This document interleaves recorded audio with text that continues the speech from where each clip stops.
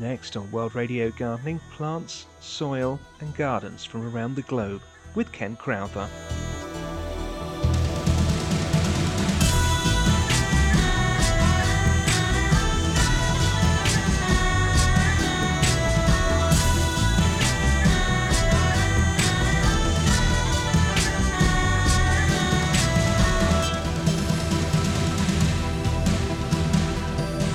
Hi, I'm Ken Crowther and I've been gardening for just over 60 years.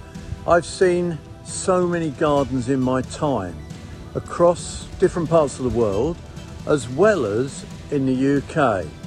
Garden festivals were a thing some years ago. I think it was Mr. Heseltine who actually got those going. They were very good for the industry and they gave different countries the chance of showing off their styles of gardening. I've been to several countries around the world and also had the opportunity of interviewing several people from across different parts of Europe and as far away as Australia and even seen gardens in Japan. So my knowledge and information that I store in my head about those gardens when people ask for them is actually quite a lot, and I can actually churn a bit out occasionally and give people ideas of little features that they perhaps can put in their own garden. It's a conglomeration of lots of information put together, and we'll be travelling across the world and around the globe here on World Radio Gardening.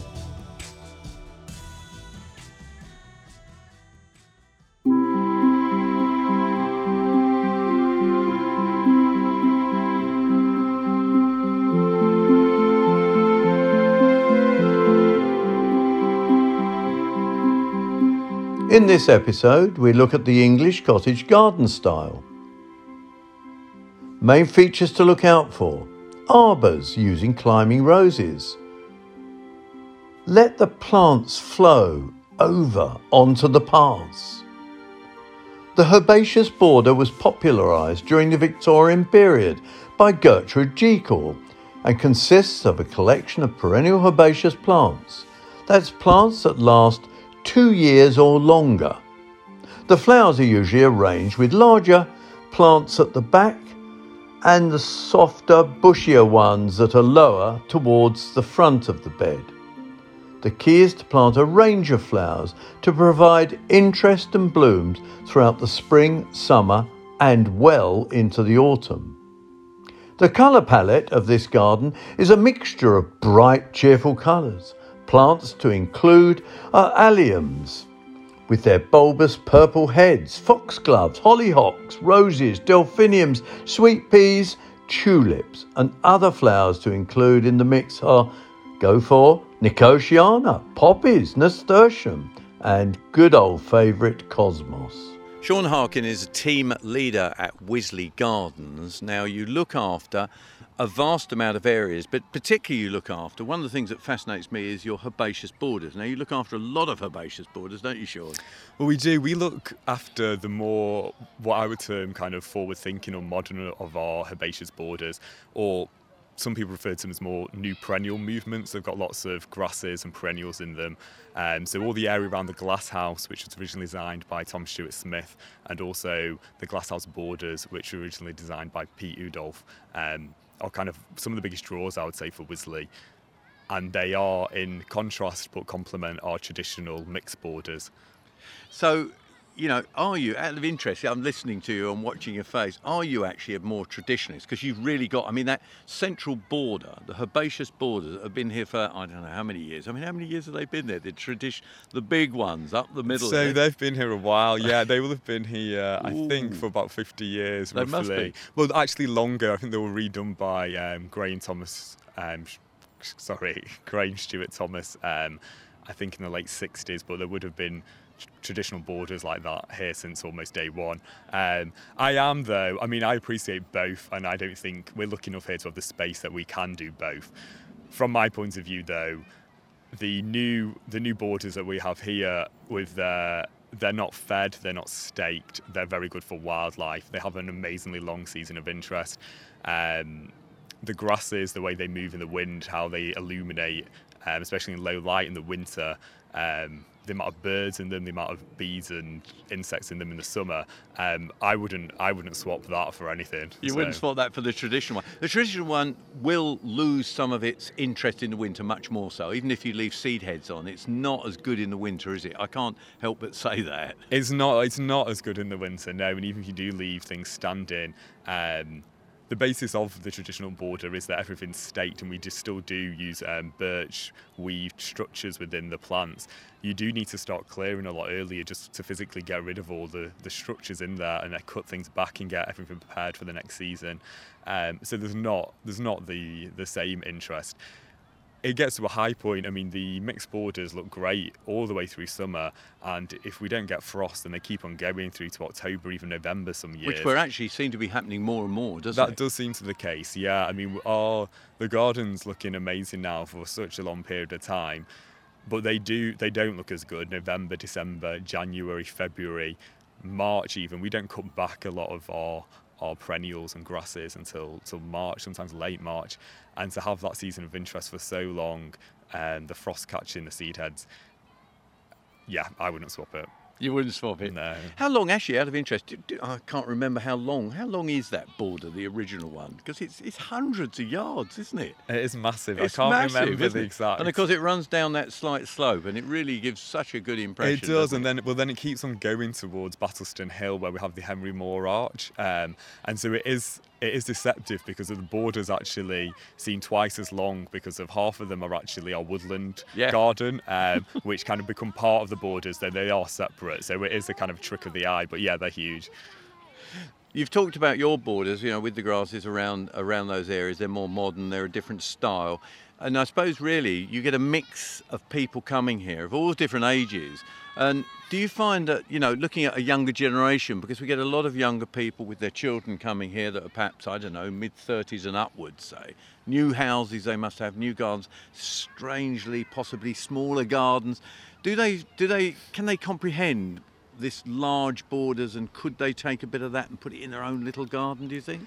I think so. I think it's difficult. We do have model gardens here, but we're moving away from them because of most people come here. I don't think they need to see an exact replica of a small garden that they can recreate at home.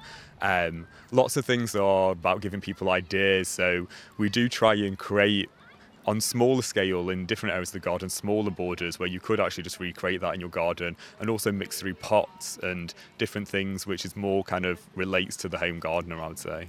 Because sadly, gardens are getting much smaller, aren't they, for people at home? I don't know whether that's sad or not. It depends whether you're a keen gardener, I suppose. I suppose it does. I mean, it's sad for wildlife. The corridors that the gardens at home provide, all grouped together, is a massive resource for wildlife. If you aren't a keen gardener, though, it does mean that you can come to Wisley, you can pick out. It is really important to choose key plants that you really love and are going to give you season for a long period of time, rather than just picking anything out, because of you want it to actually deliver all year, these plants. So I think it is really key then to actually come and pick things you really like. Going back to your job, you've been a couple of years as team leader on this area. What happens in Wisley? Do you look after that area for a long time, or do you actually get the opportunity of moving on to another area? Or perhaps you wouldn't choose to? I wouldn't necessarily choose to. I mean, there's lots of projects happening in my area at the moment. We're developing a new winter walk on 7 acres, which will loop around past our kind of lakes, and that'll be amazing. So I'm very happy to be working on that. And we've just started a South African meadow as well in my section. There is opportunity. Other team leaders do move around. If I wanted to, there'd have to be the opportunity there. But yeah, if I wanted to go and lead on fruit and veg for a while, I could express that interest, and they're keen for us all to develop. So it would be possible. Do many people leave RHS Wisley, or do you find, talking to people here, that older people, that they've actually stayed here for years and years because it's just such a fantastic place to work? So we have both. So we have members of staff that have been here for many years, and volunteers as well, which have been here for, some of them, as long as 40 years. They just don't want to go anywhere. For other people, it is a place to come. It's a place to learn, to get the best of your game, really. and then to potentially move closer to home and set up something or run another garden. So we do have a mix, and the fluidity of having people that stay here for years and then the fresh people coming through for a number of years and then moving on is quite exciting, and it does mean that we've got relations with lots of people in lots of gardens. You yourself, where are you actually from? I'm from Manchester. So you're quite away from home. Yeah. So does this mean longer term you might actually choose to get back to somewhere nearer Manchester? We won't quote you, but I mean, is it something longer term you think you'd I'm do? not sure. I'm not sure, to be honest. I mean, I do love Manchester. I love being at Wisley, so It's a difficult balance, isn't it? It's a difficult balance. I mean, the RHS is doing, and other organisations are doing lots of work in terms of promoting green spaces in cities, kind of passing on knowledge to people in urban areas, people that don't necessarily have the privilege of being able to come to Wisley all the time. And public spaces is something I'm very interested in, so I wouldn't say never. I do want to stay in the public realm of gardening, so it has to be open to the public. It has to be sharing this with people rather than just for a select few. But what you're actually saying is interesting, because you never know which direction the RHS are going to go into in the future, because it is a charity. You could end up in a role helping people within perhaps an area that you might have lived in the past to develop gardens through the RHS even. Well, that's right. I mean, we've got the Britain and Bloom happening at the moment. In the future, there is plans for an urban garden. At the moment, we're very focused on kind of outer city sites for our gardens, and it would be very interesting for us to have more presence within cities and local communities in a garden sense, as well as the work we do in communities and schools. So, yeah, I think there's possibility.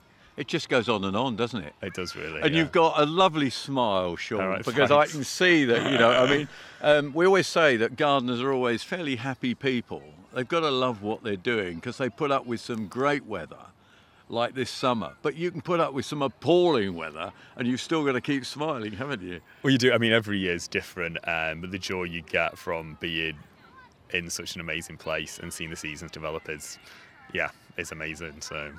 Now, last but not least, website for the RHS so that people can check it out and they can find out a bit more about Wisley. Okay, so we've got a new website coming, but on the same domain, and it's www.rhs.org.uk.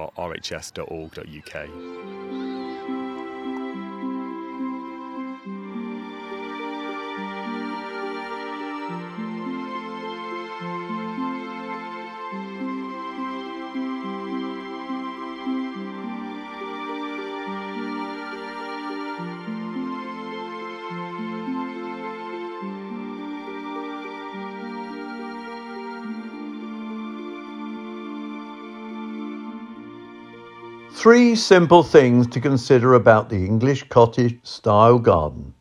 Number 1, perennials can be hard work to maintain, as they will require digging up every 3 to 4 years to make sure that they keep a clean, well-spaced herbaceous border. Number 2, get a bench installed so you can look at this beautiful collection of flowers in bloom, and time to have either a mug of tea or a glass of wine. Number 3, alliums and a few climbing roses over the door can instantly transport you to the English cottage garden. So get them in the ground. I caught up with Anita Dent in her garden one early spring to talk about roses. I'm with Anita Dent, Bayer Garden, and we're coming towards the beginning of spring, and people think of roses, don't they? I always think roses are very important, aren't they? They are very important. To an English garden. They're quintessentially English, aren't they, really? Most gardens have at least a rose bush in it, or a collection of rose plants, perhaps. They've always been popular.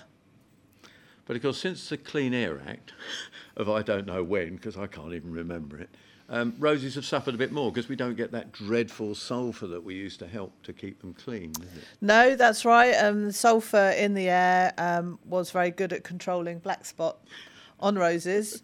I don't think I'd wish those days back, though, would you? No, but maybe some rose growers would, in a strange kind of way. But no, the air's a lot cleaner now, but unfortunately that does affect roses to a greater or a lesser extent with black spot, and of course they do suffer from mildew and rust as well. But a lot of the modern day roses now, as you know, are often bred to be more resistant against certain traits or certain infections such as that.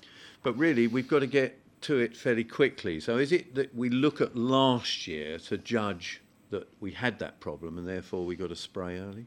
Yeah, I mean, with fungicides, it's ideal to spray preventatively. So by that, what I mean is that you get onto the plants earlier to try and protect the plant from getting it in the first place. But something else that's a good idea to do, which I do, is to make notes of the different varieties of roses that you've got, because some may be more susceptible to particular diseases than others, or indeed maybe where they're actually planted, maybe they're up against a wall or something, so you're not getting the air exactly, or it's more humid for whatever reason, so they might be more susceptible to particular diseases, powdery mildew, for example. So therefore you could perhaps, just make sure that you keep an eye on those. But also, the British climate is very temperamental. So what happened one year, it doesn't necessarily follow it's going to happen the next year. So year on year, there's going to be different weather trends, which could, of course, make the problem different from the subsequent years. I mean, I'd start to possibly prune my roses during this month. So I suppose, could we follow that up with a spray? And if so, what will we use? I think personally at this time of the year, yes, certainly to cut back or quite hard prune the roses, making sure that you remove any crossover branches just to keep the plant nice and open, depending obviously on what type of rose plant it is. With regard to spraying, I don't really think there's a lot of point in spraying now. The leaves, if any, are going to be very small at bud stage, and you need the leaves to be fully unfurled and hardened slightly to the climate before you spray. So that's when you spray, is after the leaf has formed? Yes, that's right, yeah, when it's fully unfurled. And you tend to get diseases later on in the season anyway, when the weather's a bit more mild.